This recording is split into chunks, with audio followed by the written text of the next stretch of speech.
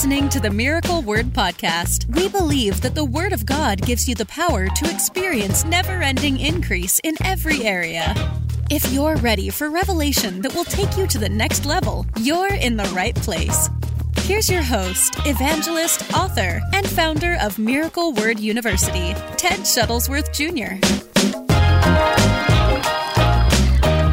If you've not yet shared the broadcast, take a minute. We're jumping in now. 7 ways to develop or increase your personal gift, what God has anointed you to do as a believer. And so I want to encourage you, if you've not shared it, share now. We're jumping in. Brittany's asking, what is the Cash App? The Cash App cash tag is MWGive. MWGive. It's the same for Venmo as well, by the way. MWGive. You can find either one. And of course, PayPal is info@miracleword.com. And of course, you can use hashtag donate as well as the website. All right, let's get into this. We want to talk about 7 different ways to develop your gift, to increase it. And by the way, if you've not done this, I'm taking some of these notes from my latest book, Unhang Your Harp. If you've not gotten a chance to buy this book, I encourage you strongly to grab it on the website, shop.miracleword.com. This book is subtitled, How Praise Opens the Door to Every Blessing That God Has Provided for You. So Unhang Your Harp is a reference, by the way, to when the children of Israel went into Babylonian captivity. And the Bible says they became so dejected and sad that the Babylonians started to mock them and say, why don't you sing us some of those victory songs from Zion? Why don't you start praising that God that you said would bring you out of every issue? And so the Bible says they were so sad that they hung their harps on the willow trees and basically put their praise on the back shelf. The very thing that brought them victory in the past, they hung it up and let go of that power and stayed in captivity. And this book is called Unhang Your Harp. It's time to get praise back in your life and watch God open the doors of blessing. But I want to talk about the power of developing your gift. And I want to first talk about why that's important.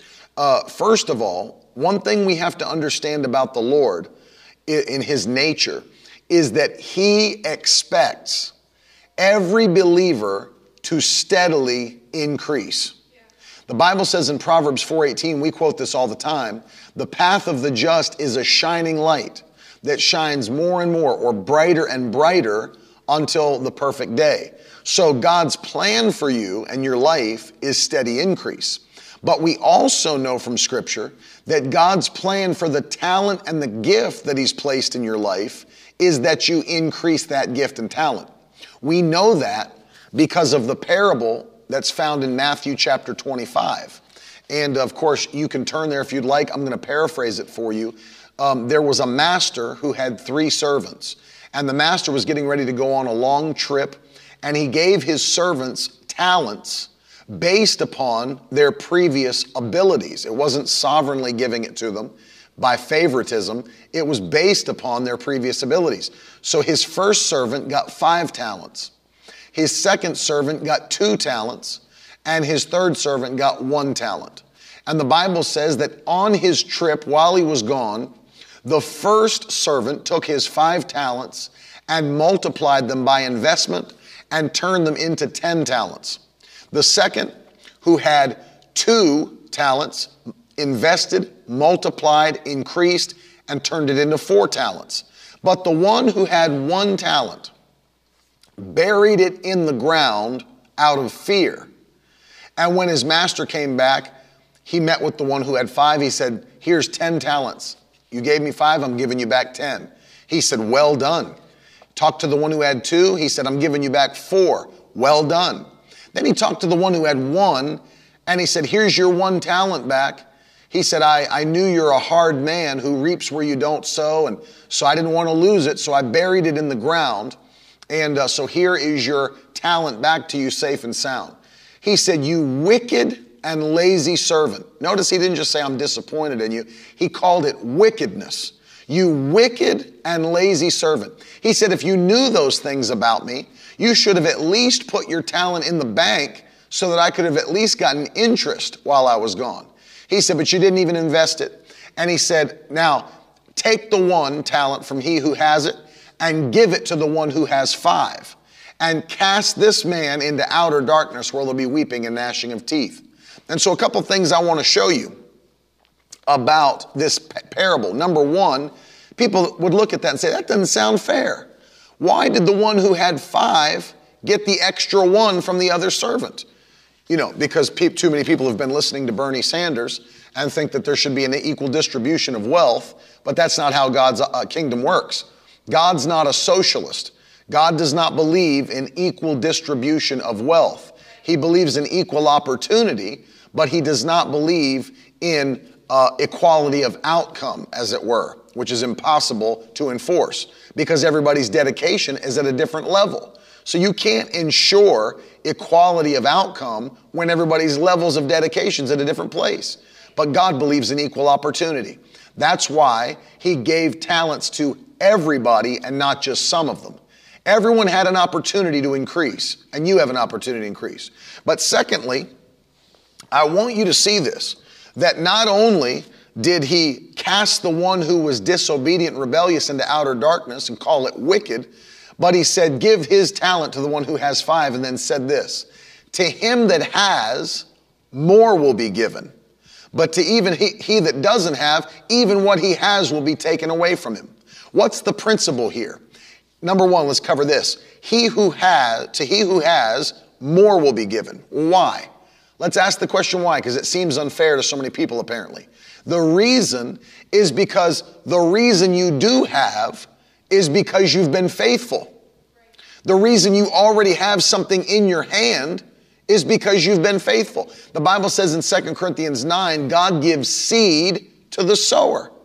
He gives seed to the sower. So if he knows you're a sower, he's going to give you seed. Notice what these, notice the book is called Unhang Your Harp, by the way. They're asking in the comments. So the question is this. Why did he give different levels of talent to the 3 different men based on their previous abilities? Watch this. Previous faithfulness, previous abilities, higher level of seed put in your hand. He gives seed to the sower and bread to the eater. And so you have to understand God putting it in your hand is based on your previous faithfulness and obedience to him. And so when God gives you a talent and then ends up giving you more, because what does the Bible say? If you're faithful over a little, I will make you ruler over much. Isn't that interesting? Now let me just say, some people misquote that verse all over the place. You know what they say? Well, you know the Bible says, if you're faithful over little, he'll make you faithful over much. It doesn't say that. It says if you're faithful over little, he'll make you ruler over much. So here's the difference between the two. One, faithful over little, faithful over much, which the Bible does not say, means that God will just give you a greater area of faithfulness. But that's not what the principle is. The principle is if you're faithful over a little, then not only will you have more, but now you'll become the ruler. So it's not just that you increase, you also get promotion. Because in the first example, faithful over a little, you were the one that was faithful over doing the work for the little.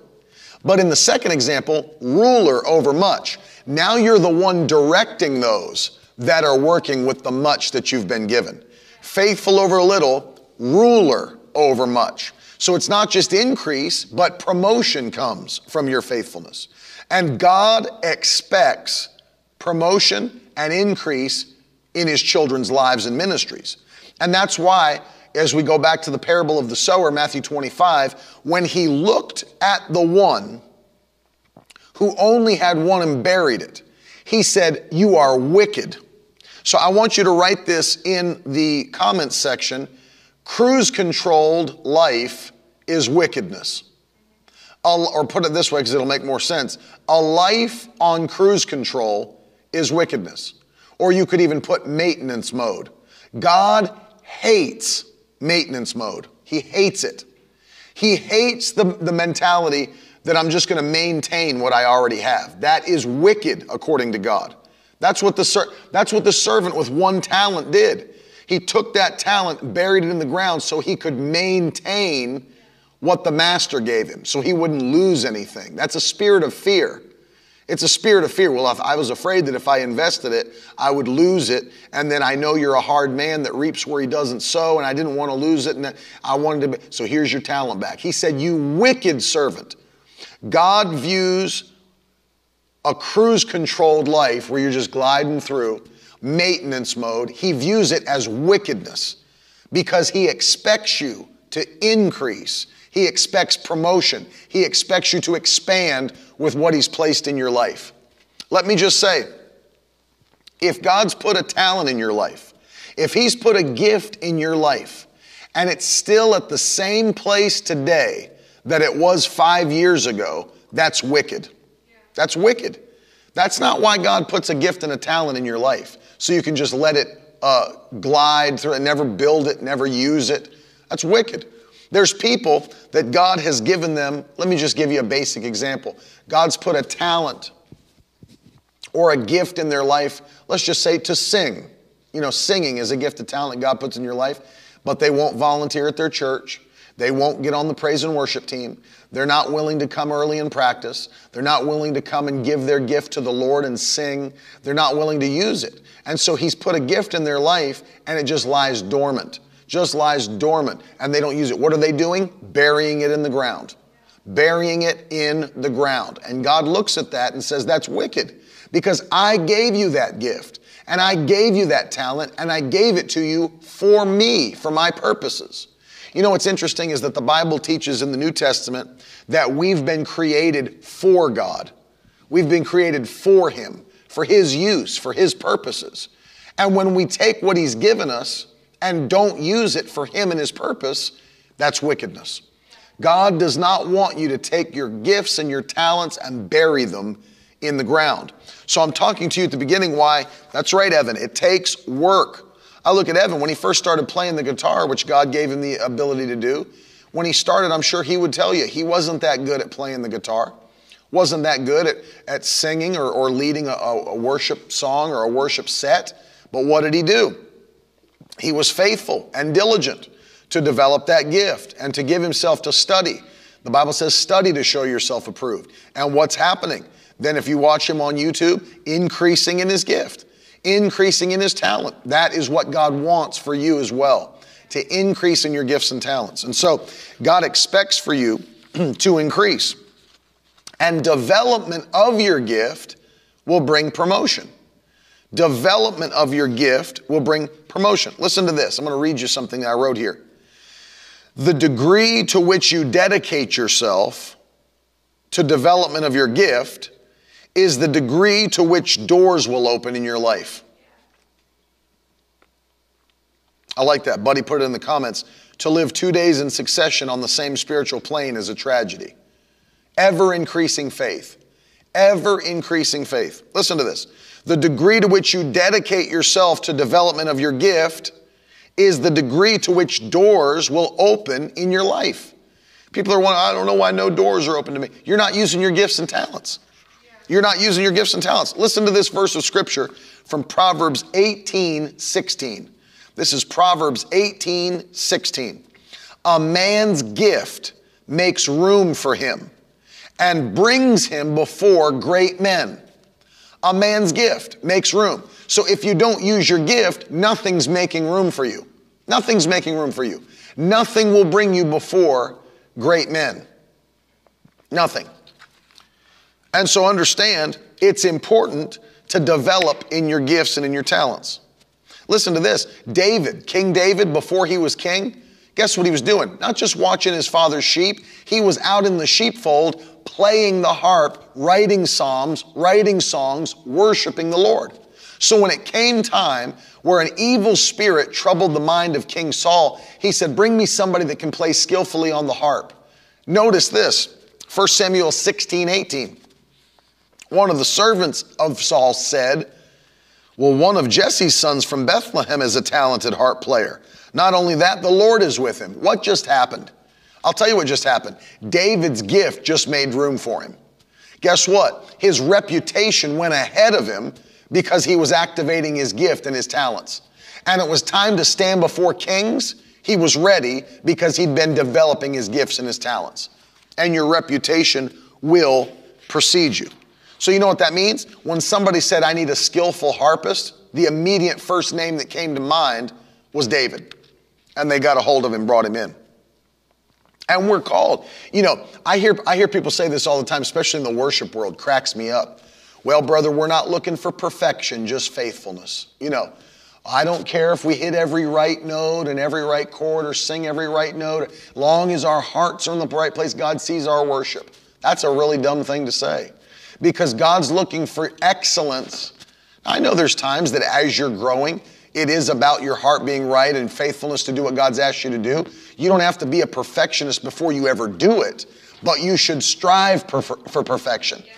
Listen to this. The Bible says in Psalm 33:3, sing to him a new song.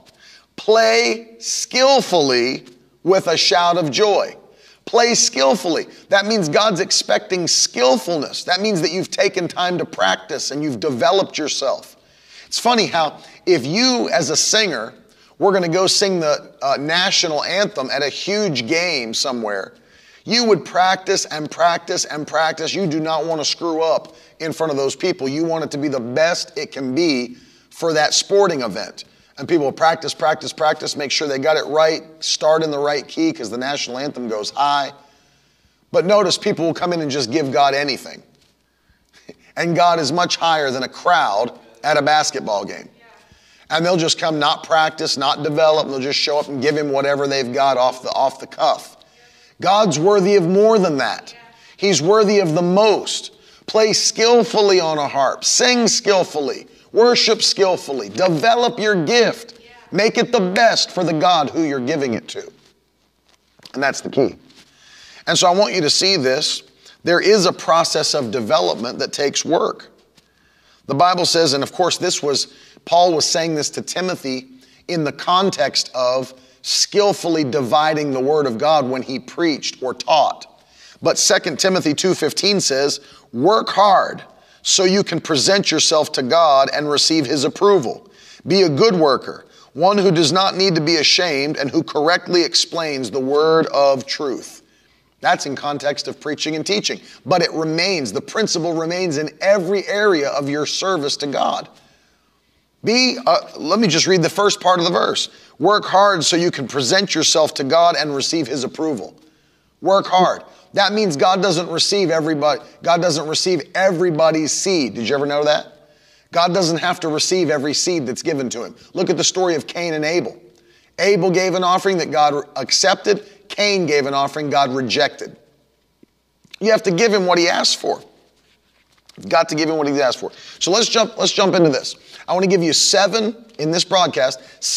ways to develop your gift. 7 different ways to develop your gift. Number 1, and you guys can put these into the comments section. Number 1, dissatisfaction. You need to learn how to grow in dissatisfaction. So what does that mean? Oh, I should be satisfied. No, you should be dissatisfied with where you're at and be pressing for something better and greater. And it doesn't mean that you don't have contentment, but it means that you understand this is where I currently am, but it's not where I'm staying. I am thankful for where God brought me from. I'm glad I'm not where I started. That's for sure. I am very glad in every area of my life I'm not where I started. But I also know this is not where I'm ending. And so what does that do? It gives me an understanding I need to live with a constant dissatisfaction for the normal. That's the point Smith Wigglesworth was making in the quote that Buddy put up. It's a tragedy to live on the same plane 2 days in a row. It means that you're not increasing and you have no desire to increase. And so what is it? I need to develop a dissatisfaction for the same. I don't want the same day after day after day. I don't want the normal day after day after day. I want to go higher. I want to increase. In 2020, we must increase. In 2020, we must go higher. It doesn't matter what you're called to do. Preach the gospel, sing, play an instrument, run a business, be a parent, be a better wife, be a better husband, whatever it might be. Increase. You should be a better husband in 2020 than you were in 2019. You should be a greater wife in 2020 than you were in 2019. Why? You're increasing. You're increasing in every area. I'll be a better father in 2020 than I was in 2019. I'll be a better preacher and teacher in 2020. I'll be a better prayer. I'll be a better faster. I'll be a better praiser. Check this one. I'll be a better giver in 2020 than I was in 2019. Every area of your life should increase. There's no decrease in the kingdom of God. It's increase, not decrease. And so I got to get dissatisfied. You know what that means? I thank God for what he's allowed me to do and what he's used me to do, but I'm not done, baby. I look back at 2019 at our giving statement, our giving record. Holy smokes, it was good. It was good. We gave in 2019. We gave in 2018, but it won't beat 2020 because I'm dissatisfied with that level. I'll get like that with my giving because giving's a gift. It's a talent. It's something that God blesses you with, the ability to be generous and to be a giver. He gives you seed. That's a gift. He gives seed to the sower. That's a gift. So I'll develop that gift. I'll have God give me more seed. Well, how do I do that? How can I get God to give me more seed than he has in the past? This mic is having a hard time, wants to fold under. How can I get God to give me more seed than he has in the past? Well, let me explain how. By being faithful, number one, to give the seeds faithfully that he's given me, and to show him that I have a desire and a willingness to do something even bigger than that. And you can do that yourself. Let me show you how. If you're a giver and you want to develop that gift, you'll get to a place where the gift that you're giving that used to be big to you doesn't seem to be big anymore. And so you have to go higher. Can't keep giving $100, $100. There'll come a time it's not big to you anymore. And you're going to have to move to $500 or $250 or whatever.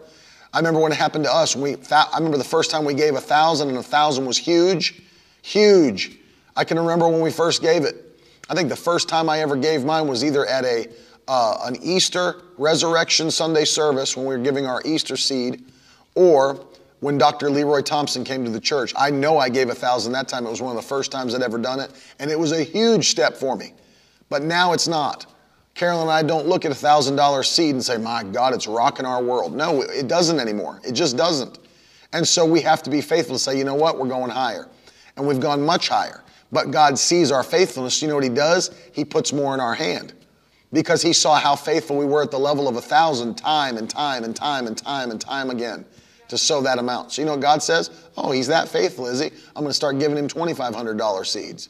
Then he saw that what we would do with those. He said, oh, you think you're going to outgive me? I'll give you $5,000 seeds. I said, oh, he's going to be faithful. He doesn't even hesitate when I tell him to sow $5,000. Well, watch this. I'll give him a $10,000 seed. And he watches us give $10,000, $10,000, $10,000. And they said, you know what? He's faithful to do that. I'm going to give him more.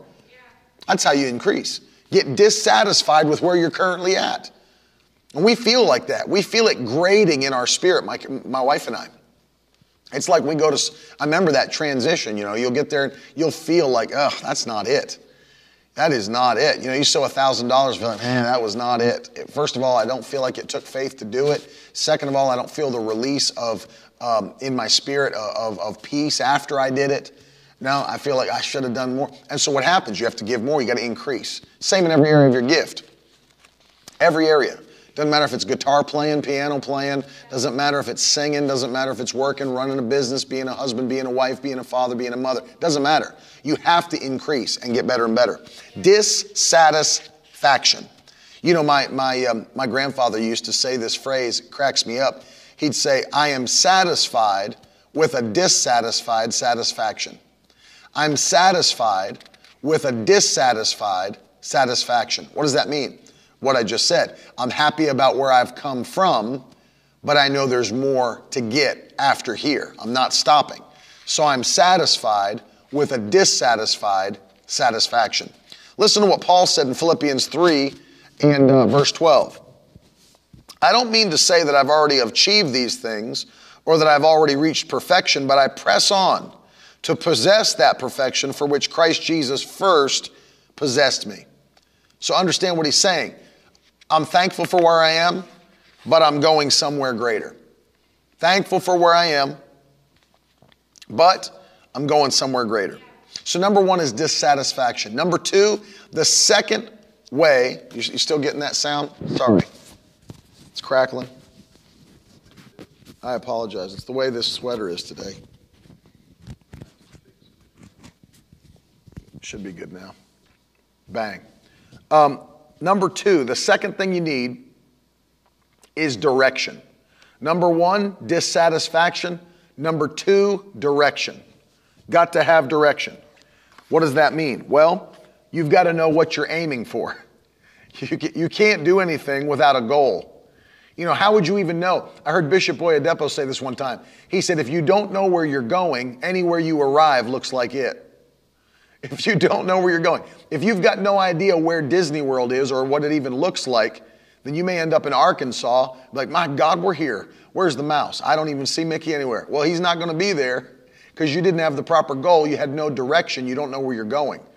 So if you don't know where you're going, anywhere you arrive looks like it. So you need number 2, direction. What am I trying to do? What am I trying to obtain? One of the things that is very frustrating is when people want to increase or go higher in any area, including business, but they don't define what that means to them. I love what Pastor Brian said. Last night he was exhorting on the diligence to win souls as a church body or as an individual. Well, he didn't just say, you know what our goal is at Boomerang? To win souls. So let's just start winning souls. What did they do? They created a goal that was, number 1, specific, but number 2, was able to be measured. So what does that mean? He said, well, every year we're going to set a goal for how many souls we win. And then every year after that, we're going to double that goal. So how many was your first year, Pastor Brian? Well, you set a goal for 500 souls. So he said, we're going to win 500 souls. Well, number 1, that's now specific and not vague. Vague is, we're going to be a soul winning church. Let's just start winning souls. Well, how many souls? How many souls? Because you don't even know if you've reached your goal. So by saying 500 souls, now it's a specific goal. I can now measure that. I can track my performance towards my goal. Okay, it's June. Where are we at on the goal? Well, our goal is 500. We're at 367 souls in June. Good. So we know that we're moving towards that goal. We know how much we have left to reach that goal, you see? And then he knows the next year, we're setting that goal up to 1,000 because we're doubling it every year. And so the goal is specific and it's actually measurable. And so, if you've never heard about SMART goals in your life in business, if you've never heard of the term SMART goals, you need to Google it and see what that means. Because it's what I'm talking about. It allows you to set a direction for your course that you can actually make happen and get somewhere specific that you want to go. So the goals are specific. They're measurable. What's A is attainable. Something that's not going to be out of your league. Notice he didn't say, this year we're going to win 1 million souls. Well, are there even 1 million souls in Albemarle? No. How many people live in Albemarle?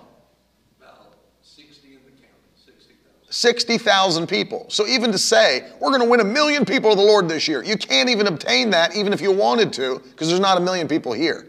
So what is your third level? It's got to be attainable. It's got to be attainable. What are the other 2? Do you remember for SMART? It's specific, measurable, attainable, relevant, and trackable. Trackable. So you have to be able to go through and say, I'm actually doing it. I'm actually reaching my goal. I'm halfway through the time that I've given myself. No, T is time-based. Time-based. So you set a time for yourself. So what do? I'm helping you with stuff that's practical because most Christians never do this. Then they're just frustrated because they're not going where they want to go. Well, I've been working on that for 4 years. Hey, I thought you were going to, you talk to somebody. I thought you were going to write a book. You told me you were going to write a book. Yeah, I've got an idea for a book, and I'm just kind of, I know God's going to allow me to do it one day. Well, it's never going to happen. I love what my pastor, Bishop Rick, says. He said, do you realize if you look into a graveyard, a cemetery, you could look at those tombs. Do you know how many books are still in the bellies of people in those graveyards? Do you know how many ministries that never were started are in those graveyards? Do you realize how many orphanages that were to be built are still in the bellies of those people because they never stepped out and did what God called them to do? because they didn't have direction for their life. And so as a result, those things never were manifested in the natural realm. Ever. Ever. And so they just sit there, and then they die with the book still in their belly. They die with the ministry still in their belly. They die with the orphanage still in their belly because they've got no direction, no goals that have been set that are specific, measurable. You see, that's why you've got to do it. So you might say to yourself, well, what's my gift? What's my talent? And that's why Paul said this. Paul told his followers in 1 Corinthians chapter 11, he said, follow me as I follow Christ. What was he saying? You will see a perfect pattern of how to serve the Lord and grow if you just watch my life. Watch my life. You know what Paul was? A living tutorial. Paul was a living tutorial about how to be successful at living for Christ. You know what he told them in the Corinthian church? He said, you know, you guys pray, you think you pray in tongues a lot? I pray in tongues more than all of you. I pray in tongues more than all of you do. So he's shown them by his life, praying in tongues is important because I pray in tongues more than you do. But in an assembly, you need to preach and teach and build the faith of those that are there. Or prophesy and let them hear from God directly. Or if you do speak in tongues, interpret it so everybody is built up and knows what we're talking about. So Paul's giving them examples from his own life. Follow me as I follow Christ. Well, what's that last part mean? If you see me stop following Christ, stop following me. It's direction. We need, and listen, in this, there it is. Thank you, Luenda. Specific, measurable, attainable, reliable or relevant, and a time frame or time-based goals. They're SMART. That's an acronym, SMART goals. It's been around for many, many years, and it's been used by successful people all over the place. But it's also scriptural. I could put a scripture on every one of those things. I could. Because it's all scripturally based. That's why it's successful. So understand you need direction. There's no excuse in this day and age of 2020 for any person to fall behind in any area. Well, I just don't have the money for a piano teacher. Oh yeah? Go on YouTube that is free and watch one of the millions of piano tutorials that are on that website for free. You can learn how to do anything for free on YouTube. There's even people that are teaching terrorism, how to build car bombs. Literally, I'm saying that to say there's nothing you can't learn. Anything's available on the web, and most all of it is free. There's no excuse. Well, I don't have the time. Yet people have the time to sit and binge watch an entire season of Stranger Things. Yeah. But they don't have time to develop their gift. It's if I can use this very dirty term, it's hogwash. Number 2 is direction. Number 3, what's the third thing you need to build your gift and your talent? Number 3, diligence. You need diligence. Let me tell you something. It does not matter if you have direction if you don't have diligence. It doesn't matter.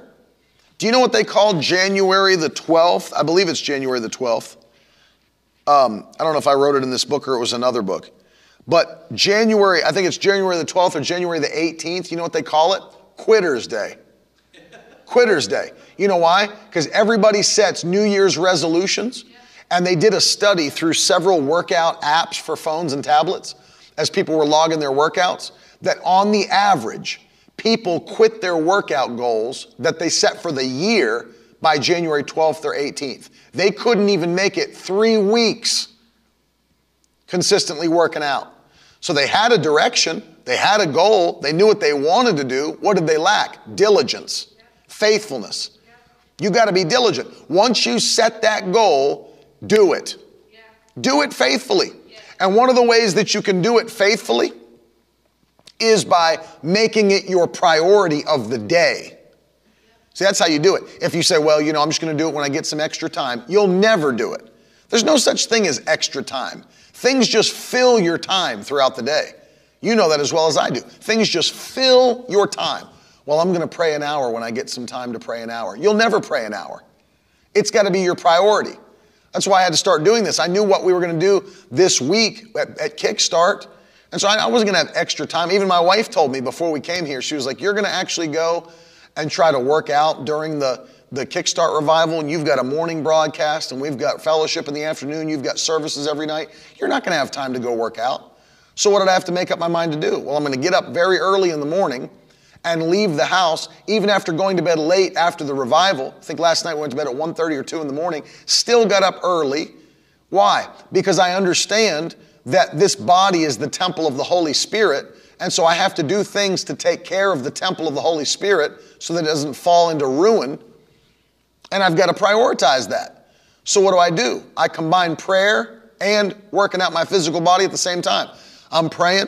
It takes me 15 to 20 minutes to get to the gym.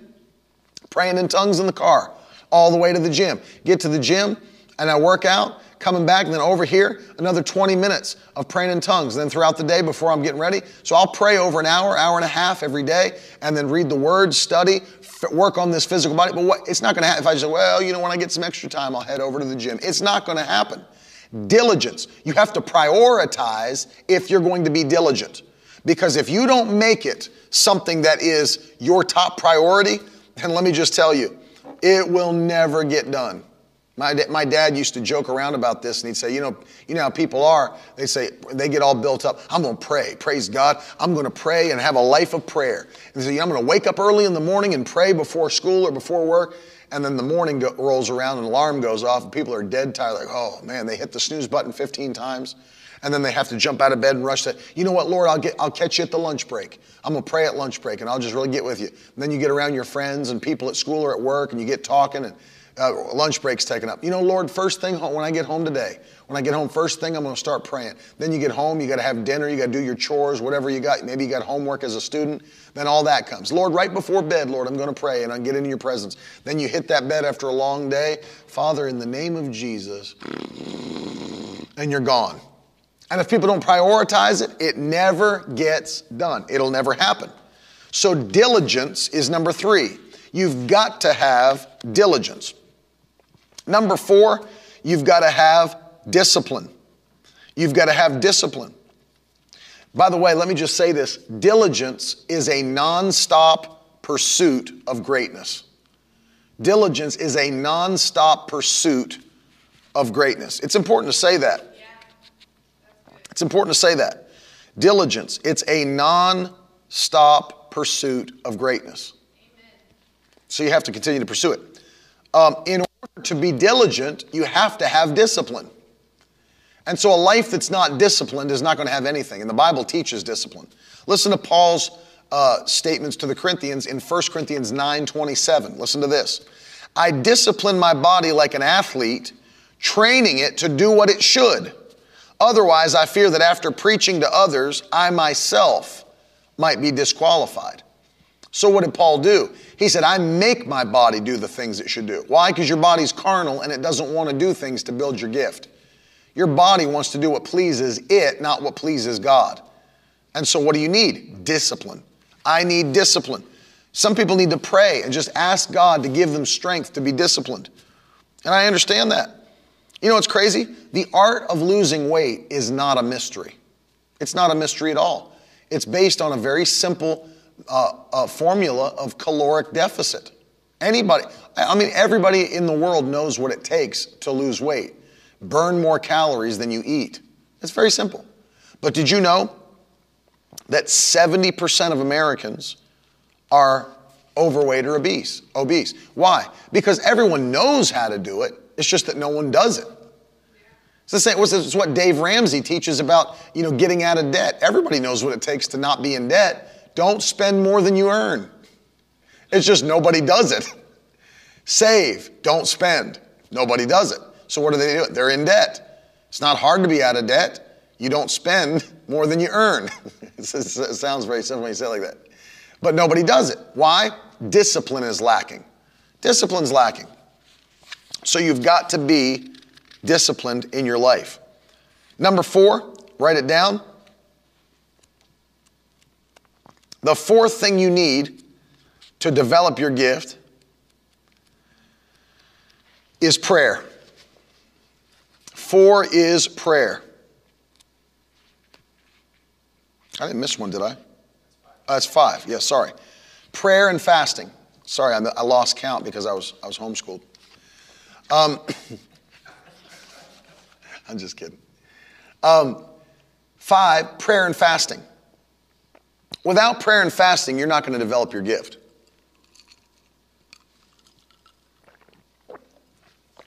Why? Because promotion doesn't come from men. It comes from the Lord. Psalm 75, verses 6 and 7, the Bible says, promotion does not come from the east or the west or the south. Promotion comes from the Lord, and He alone decides who will rise and who will fall. So how does He decide it? How does God decide who will rise and who will fall? The Bible says the eyes of the Lord are searching to and fro across the earth. This is 2 Chronicles 16:9.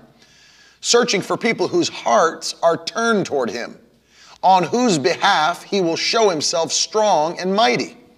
So in order for God to get involved with your life and show Himself strong and mighty on your behalf, bringing you into promotion, your heart has to be turned toward Him. There's no quicker way to show God that your heart is turned toward Him than through prayer and fasting. Your body wants to eat so bad. We just finished a 21-day fast with the body of Christ. I'm sure many of you are like, my God, I'm ready to eat some food by the time it's done. Your body doesn't want to fast, wants to eat. But prayer and fasting are two things commanded by God to show faithfulness to the kingdom and to access His presence. And if you want to develop in your gift, you have to be a person of fasting and prayer. Fasting and prayer. There's no way to get around it. Jesus commanded it in Matthew chapter 6. And then they were mad, you know. How come your disciples don't fast? He said, you don't fast when the bridegroom is with you, but I'm leaving. And when I leave, they will fast and pray. He expects fasting and prayer from His followers, and that's you and that's me. And that doesn't just mean at the beginning of the year, it means throughout the year.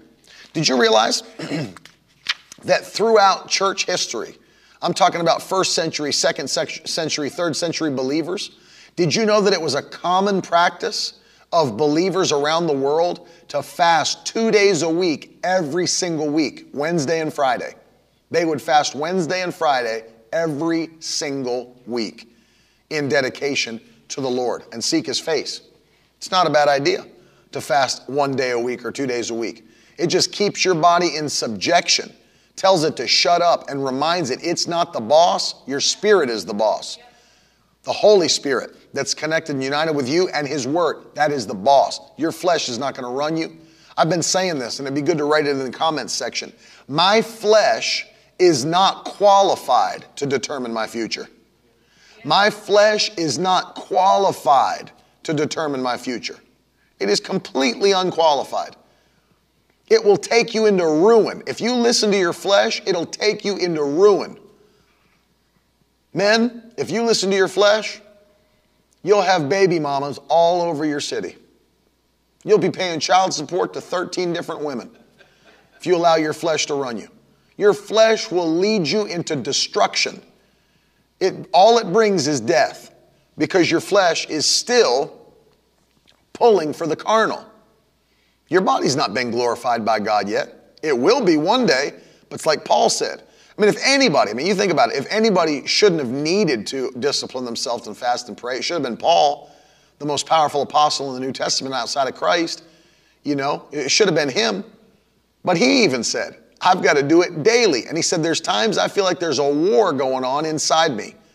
There's a war that my flesh tries to pull me from what's pleasing to God and my spirit's pulling towards pleasing God. I've got a war in my members. And if Paul needed to fast and pray, and listen, even greater than that, if Jesus needed to fast and pray, we need it. We need it. And so understand this. I write this in the book, that when you fast and pray and you get familiar with the presence of God, it allows you to be a tour guide, not a tourist. A tour guide, not a tourist. What does that mean? I mean, imagine how you'd feel if you went out on a safari for the first time and you're on the continent of Africa on a safari, and while you're out there, you've been driving for like an hour, and everywhere you're seeing like dangerous animals, and you say to the driver after an hour of driving, hey, are we almost where we're going yet? And he turns around with a big smile and says, I have no idea. This is my first time on a safari. I've never been out here before. I don't even know where we're going. You would freak out. Do you know how to get back? No, I don't even know where we are now. No, you're not called to be a tourist in the kingdom of God. You're called to be a tour guide. You as a mature believer should be able to lead others into the presence of God. But you can't lead others a place you've never been yourself. So you've got to develop the discipline to fast and pray, get into his presence, and be familiar with the presence of God. One of the things that happens when you're familiar with his presence is that you can't be duped by anybody and say, my God, this is the presence of the Lord. No, it's not. Because I've been in his presence. I know what the anointing is and what it isn't, what it feels like and what it doesn't. This ain't it. I was like watching. There was a revival that was going on in Florida one time for a long period of time. This guy that was complete jackass, that was supposed to be a man of God, was not. Total fraud. And people would call me up. I mean, the revival went for a long time. Long time. People going, man, have you seen that revival? You seen that guy and they're airing it on television, all this? And man, is it power? Isn't it power? And I'd sit there and watch it. I never even went to the revival, but I sat there, I turned it on one time, and I thought to myself, that is not the Holy Ghost. That's a lot of things, but it's not the Holy Ghost. That is not God. That's a familiar spirit. That has nothing to do with the Lord. Well, it came out later that he was sleeping with hookers and snorting lines of cocaine before every service. Big surprise. It wasn't a surprise to me because I could look in his eyes and see that he was unclean and see that it wasn't the Holy Ghost. People would tell me, should I go down there? I think I should go down there. I'd tell them, don't go. It's not God. And it'll come out that it's not God. It'll come out later that it's not of God. So don't go down. Don't waste your time. If you can't discern that, and I wondered to myself, like, how can people, like literally, I would sit there and watch the thing on television, not often because I watched it one or two times and knew it wasn't God. But I sat there and looked at that and thought to myself, how is it that believers can watch this and not know if it's God or if it's just acting or a familiar spirit from the devil? How can you not feel that? Like I was thinking to myself, that how are so many believers duped into believing this is the Lord? I need to get down there and have this man lay hands on me and then give money into his ministry. And all that. And I thought to myself, how does even the producers of this Christian television channel, how can they not watch this and not have enough discernment to know it's not even God? And you know what I found out? Most Christians don't have the ability to discern because they don't get into the presence of the Lord, and they have to come into church every week just to get their heroin shot of the word from a pastor just to even get through their week to the next Sunday. Most people aren't staying in his presence the way they need to be, and as a result, they are easily led away by false doctrine. That should not be your story. If you're going to develop your gift and go higher in the things of God, you have to become familiar with the voice of God. Why? Isaiah 48:17 says, I'm the Lord your God that teaches you to profit and leads you in the way you should go. Teaches you to profit and leads you in the way you should go. So you can't be led by the Spirit in the way that you should go into a place of profit or increase if you don't know his voice. If you don't know what that's like or what it feels like to be in the anointing or be able to even discern that. I've heard guys that people thought were prophets get up in a service and prophesy, and then people later found out that what they prophesied was the exact same as what a witch said. Verbatim, word for word, phrase for phrase. And you couldn't tell that that wasn't the Holy Ghost, that it was a familiar spirit that had delivered the same message to this quote-unquote prophet that it did to a witch that has their own show that tries to, by a familiar spirit, predict the future. You couldn't feel that. You can't tell. There's a problem. There's a problem when people can't tell the difference between the voice of their best friend and their worst enemy. That's a problem. Holy Ghost is your best friend. The devil is your worst enemy. If you can't tell the difference between the Holy Ghost and a demon spirit, you need to get saved. You need to get saved. And so one of the ways we can stay in is familiarize ourselves with the anointing by fasting and prayer. And that's number 5. If you're going to increase in your gift, you have got to fast and pray. And I've done a lot of teaching on fasting and prayer. There's videos on YouTube all about it. We've done broadcasts about it. I've done podcasts on it if you search through the podcast. Number, 6. The 6th way to develop your gift and increase in your gift. And I title it this way, feed yourself fresh bread. Feed yourself fresh bread. The Word of God is supernatural bread. The Word of God is supernatural bread. And when you eat it, when you ingest it, it allows you to go higher. Let me read you something from Ezekiel. I don't even know if I was able to put this in the book because, let me see if I did. I didn't, but let me read you a passage from Ezekiel chapter 2. This is the call of the prophet Ezekiel by God. And the Bible says in Ezekiel chapter 2, the word came unto me, and I heard him speaking to me, and the word came unto me and entered into me and set me upon my feet. Think about that, Ezekiel chapter 2. The word, I heard him speaking to me, and the word came unto me, entered into me, and set me upon my feet. The word of God carries power to establish you, to lift you up, and to promote you. Paul said to the Ephesian elders in Acts 20:32, in his teaching, he said, I commend you to God and to the word of his grace, which is able to build you up, number one, and give you an inheritance among all those that are sanctified. So the word of God has the ability to build you up, establish you, set you up on your feet, and give you your inheritance. And so the word is literally fuel for your purpose. The word is literally fuel for your purpose. If you're not filling yourself with the word, you know, as I've been working out, I've been trying to do, thank you, Billion, for putting the scripture up. He said to me, Son of man, stand up upon your feet and I will speak to you. And as he spoke, the Spirit came into me and raised me to my feet and I heard him speaking to me. I started to realize, you know, the more that I do, the more that I work out, the more that I spend time trying to develop the temple of the Holy Spirit, and I have a long, long way to go. But I started to study more about it, study more about the body and how muscles grow and what you need for fuel and all that. And I was recognizing something that was happening to me because I was trying to cut weight while building muscle, but I was trying to do a weightlifting routine while I was on the keto diet. And I recognized that I was not seeing the gains that I wanted to see in my body. And obviously I was seeing the weight loss, but not the muscle gains. And when I looked at it, it's because I understood that on the keto diet, it is a low carb, moderate protein, high fat diet. And your muscles need protein and amino acids in order to grow or to bulk. Well, I was not taking in enough protein fuel into my body to see my muscle gains that I wanted to see. So I realized that I had to discard that diet and choose a different type of meal plan in order to see muscle growth in my body if I wanted to increase.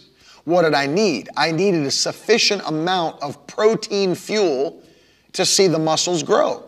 And people don't realize that it's the same in the spirit. You've got to have a proper amount of spiritual nutrition in order to grow spiritually.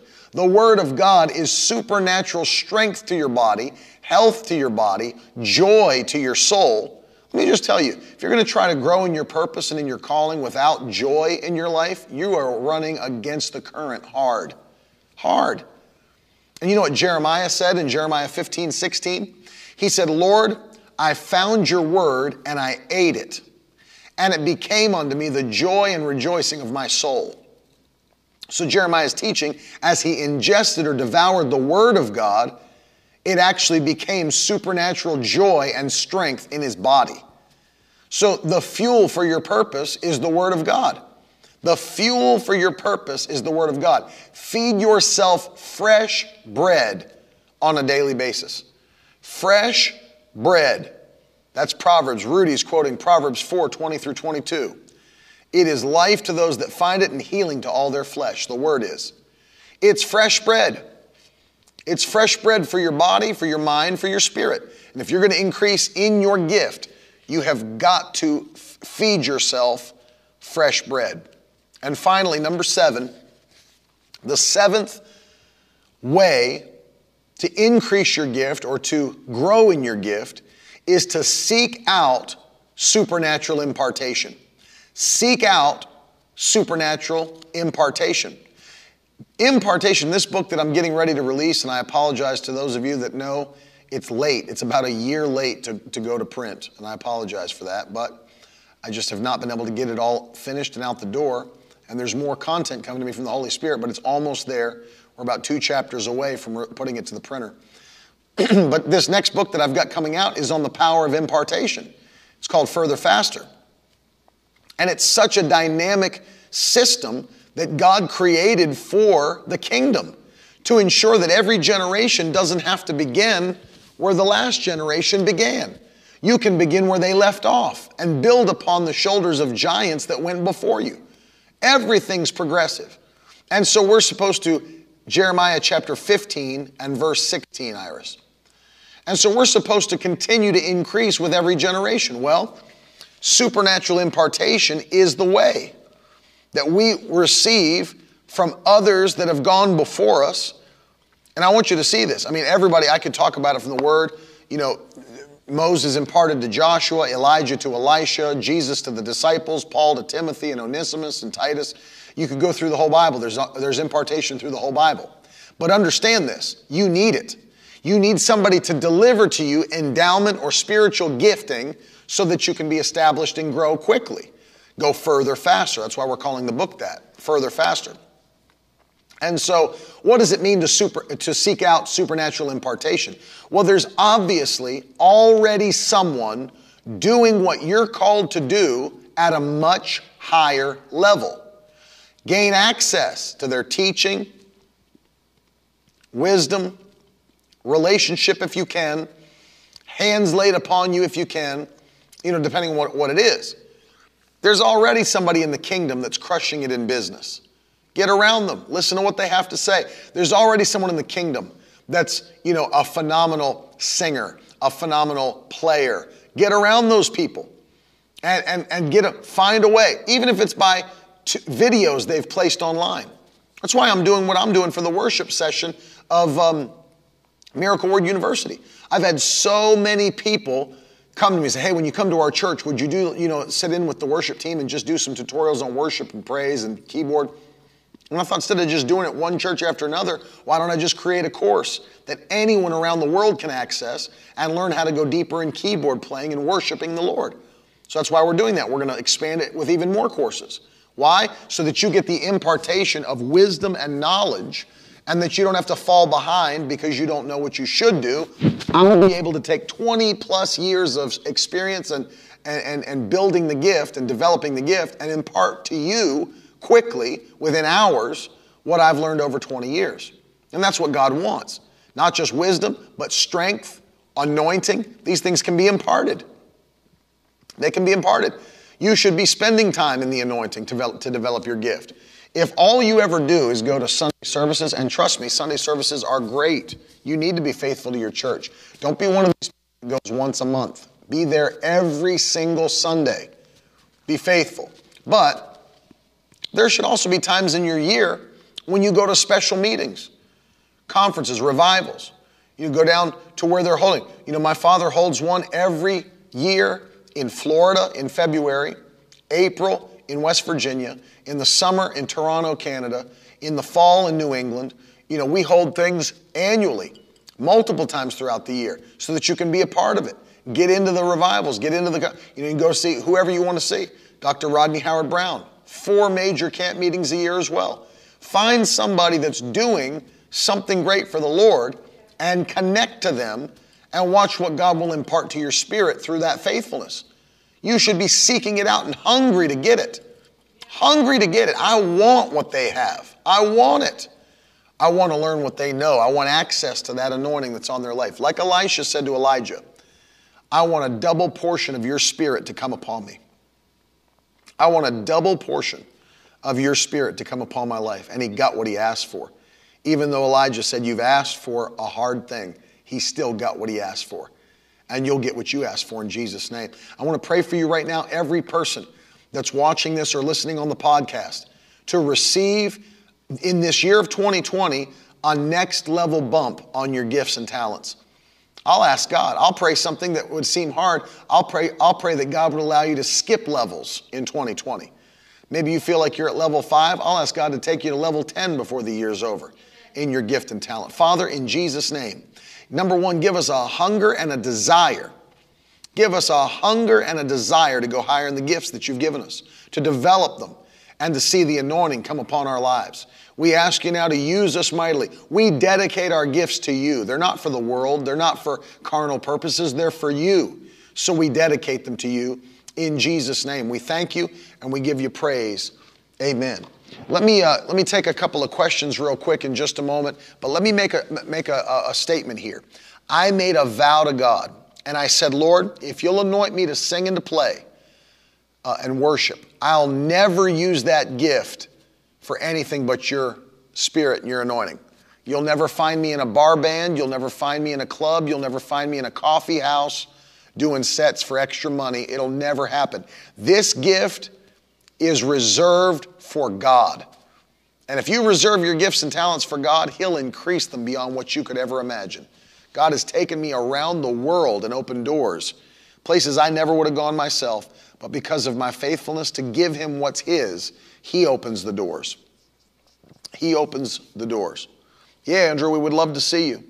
So any questions you have, put it in the comments. Let me encourage you right now, every person that's watching, take a moment to sow a seed of faith. Sow that seed. I talked about it earlier. That's a gift that you have. A gift of generosity, the Bible calls it. To sow. And as you do it, God puts larger seeds in your hand. And so I'm going to put those lower third up on the screen, ways you can give. You can go to miracleword.com and sow your seed there or partner with us there. You can use PayPal. The information will be on the screen. info@miracleword.com is the email. And then if you'd like to use hashtag donate, if you're on Periscope or Facebook, do that.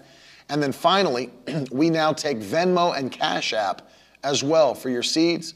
So Barrett, if you throw that lower third up on the screen for the giving, you'll see there you can use MW Give for Cash App as well as Venmo. Same username, MW Give, to sow your seed. And then also, if you'd like to, you can mail a check to P.O. Box 65116, Virginia Beach, Virginia, 23467. And that's on the website as well if you'd like to look for that address. And we appreciate everybody that's sowing. For everybody that sows $100 or more, you know what we're doing in January, sending you the book, God's Chosen Fast by Arthur Wallace. And you can claim that offer by going to miracleword.com/offer. And then for every partner that sows $1,000 or more in this month, a Genuine Leather New Living Translation Life Application Study Bible. And these just came in. They're gorgeous. I can't wait. I'm going to get one myself, and we're going to send them to you, and I'm going to sign them to you and your family. Here are some questions that are coming in. Number one, Barrett asks, how do you backwards plan and create measurable, doable goals while also stretching your faith and believing for more? It's a great question. When you say backwards plan, I'm guessing you mean you're almost trying to, what's the phrase I'm looking for? When you reverse engineer something, correct? To reverse engineer, meaning you know the outcome you want, so how do I reverse engineer that and make sure I get what I want? Some things take time. One of the greatest things I ever heard Chick Corea say, and Chick is probably the greatest, and you can put that up for people that are still giving. Chick is probably the greatest jazz keyboard player of his day. Now there's guys that are just blowing up like Corey Henry and others, Jesus Molina. But Chick said he'll take a piece of music and break it down into small chunks. If it's difficult, he doesn't try to learn the whole piece of music at once. He breaks it into chunks. And then he'll say, okay, I'm going to play these 2 bars of the song until I can nail it. And then I'll expand to go to 4 bars until I can nail those. So I would say one of the best ways to reverse engineer where you want to go, where you want to be, is to look at what you want to accomplish and then know what it takes to get there. I mean, obviously you need to create a strategy that allows you to get there. But the thing is this, is that you have to take that strategy in small chunks and master them one by one. You can't expect to overnight be at the next level. I mean, God will bless you, and He'll use you, but there is a measure of studying to show yourself approved. And so it's taking time. They say they call someone an expert that has spent 10,000 hours doing something. If you've been able to take 10,000 hours doing the same thing over and over, you're an expert at it, they say. And so taking time every day to discipline yourself to do those practices or those drills or whatever it is that you may be doing. And by stretching your faith and believing for more, maybe grab, you can modify the one that says attainable, a goal that's attainable, and trust God that it'll be attainable. But, go beyond even a little bit what you think you may be able to do with your current level of skill. Go beyond that and trust the Lord that he'll give you even greater ability as you by faith press in. See, we have a different level of advantage than the world does because we have the Holy Spirit. So what those who don't have the Holy Spirit can't do, we can do. All things through Christ. Don says, if promotion in your gifts is delayed, is that the Lord's doing or yours or both? It is not the Lord's doing. It's never his doing. He wants you to increase and he gives you power. In fact, did you know the Bible says in James chapter 1 and verse 5 that if any man lacks wisdom, let him ask God, who gives to all men liberally and will not rebuke them for asking. So God wants you to have wisdom about your gift. He'll give it to you. So pray and ask him for it. And then just what you may need to do, Dawn, is just spend more time developing. You may need to spend more time daily developing that gift and that talent until you see the increase that you want to. Debbie's asking, when are you coming back to Ontario? We'll be in Sarnia, Ontario in May of this year. Sarnia, Ontario at Bethel Pentecostal Church. Love to see you there. Coming back to Ohio, OBMCC. I think so. I got some word that we may be coming back this year. That's right, Rudy. Breaking it down, digestible pieces. How do you eat an elephant? One bite at a time. That's the old adage. I've never actually done it, but I'm willing to try. Any other questions before we do anything else today and go? Listen, I want to say thank you, by the way. Thank you to everybody that's sowing seeds and partnering with us. It means a lot to us, and we do pray for you. As you know, I texted you. If you'd like to text me your prayer request, I'd love to hear from you. And listen, anybody that wants to stay in touch with me, I'm not one of these guys that's like not accessible. That always bothered me. Men of God, they're just not accessible. As soon as they finish preaching, they leave the platform, they're gone. You can't even see them, talk to them. I want to be accessible. I want to help you. I want to do whatever I can to bless you. So if you'd like to, even speak to me via text message, you can do that. Go to my website, miracleword.com/text. Fill out the form. You know what you'll do by filling out that form? You'll put all your information into my personal phone. And then I'll send you a text. And we can stay in touch via text message. And I get them. And I write you back. And when you get a text, it's from me, not from an automated bot or somebody in the office. I want to stay in touch with you. I want to hear your prayer request. I want to be able to help you how I can. And I'll get back to you as soon as possible. It's usually within a couple of hours. So literally, put that in and then text me. Let's stay connected via text message. Heather said, when are you coming back to Maine? Nothing on the books right now, but we will let you know. Tricia says, do you believe God imparts things to you in dreams? I believe he can definitely impart wisdom to you in dreams and revelation and knowledge. The Bible says he speaks through dreams. And so dreams and visions are ways that God imparts knowledge, revelation, and wisdom. No question about it. No question about it. Yes, today, by the way, thank you, Caitlin. Today, by the way, big announcement, and if she's watching, I want to say it. My daughter, Madeline, turns 10 years old today. Thank you for sowing a seed, Luenda. 10 years old. Maddie's 10. I have a 10-year-old. I can't believe it. I've got a 10-year-old. My wife looks so young. How could she have a 10-year-old child? But we do. Today, our first daughter, our oldest child, Maddie, turns 10. She's into the double digits, 2 full hands for Maddie today. And I told her I'm reversing by the Holy Spirit. I'm reversing her age. And from this point forward, she will go backwards. 9, 8, 7, 6, 5, 4. I love my little Maddie bear. Thank you, buddy. And I will give that to Maddie. Buddy sewed $10 for 10 years. I'm going to give that 10 to Maddie. Thank you, buddy, for that birthday gift. Yep, happy birthday to Maddie. And I do too, Jennifer. I remember her being a little baby coming to these meetings. When we first came here to Albemarle, North Carolina, she was only a baby. We came here when she was just a little girl. And now she's a beautiful young lady. I'm so proud of her. She's full of wisdom. She's filled with the Holy Ghost. She speaks in tongues. She has a love for reading the Word of God. She has a love for winning the lost. She wants to tell people about the gospel. She has a love for giving. She's been trained. Her mother's been a wonderful mother to her and trained her up. You know, that's what mothers are there to do. Mothers are there to train up young women. For daddies, they're just our babies, our baby girls. We're there to spoil them. Mom's there to train them. And then it's opposite for the boys. Moms spoil the boys and dads train their sons. But I'm so thankful for my Maddie Bear. So Maddie, if you're watching, I love you. Happy birthday. And I'm going to take her to get sushi in just a few minutes. Hallelujah. We're about to throw some sushi down. Some of the freshest sushi you'll ever get is in Albemarle, North Carolina. It's right here by the ocean and right on the coast here. They pull it right out of the Monongahela River that flows through.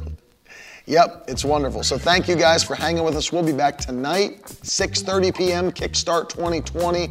I got a word to preach to you tonight. It's going to stir your faith. Miracles are taking place. And thanks for hanging with us. Luenda said, hi, Pastor Brian. We love you, Luenda. Thanks for sowing a seed. Thanks to everybody that sowed today and that's joining us for the broadcast. If you didn't get a chance to share it, share it. Don't forget, there's only like 3 days left or something to sign up for Mountain Moving Faith on Miracle Word University with this discount code, Faith Launch. 15% off. We love you guys. Have a wonderful and a blessed day. We'll see you tonight at 6:30. Talk to you soon.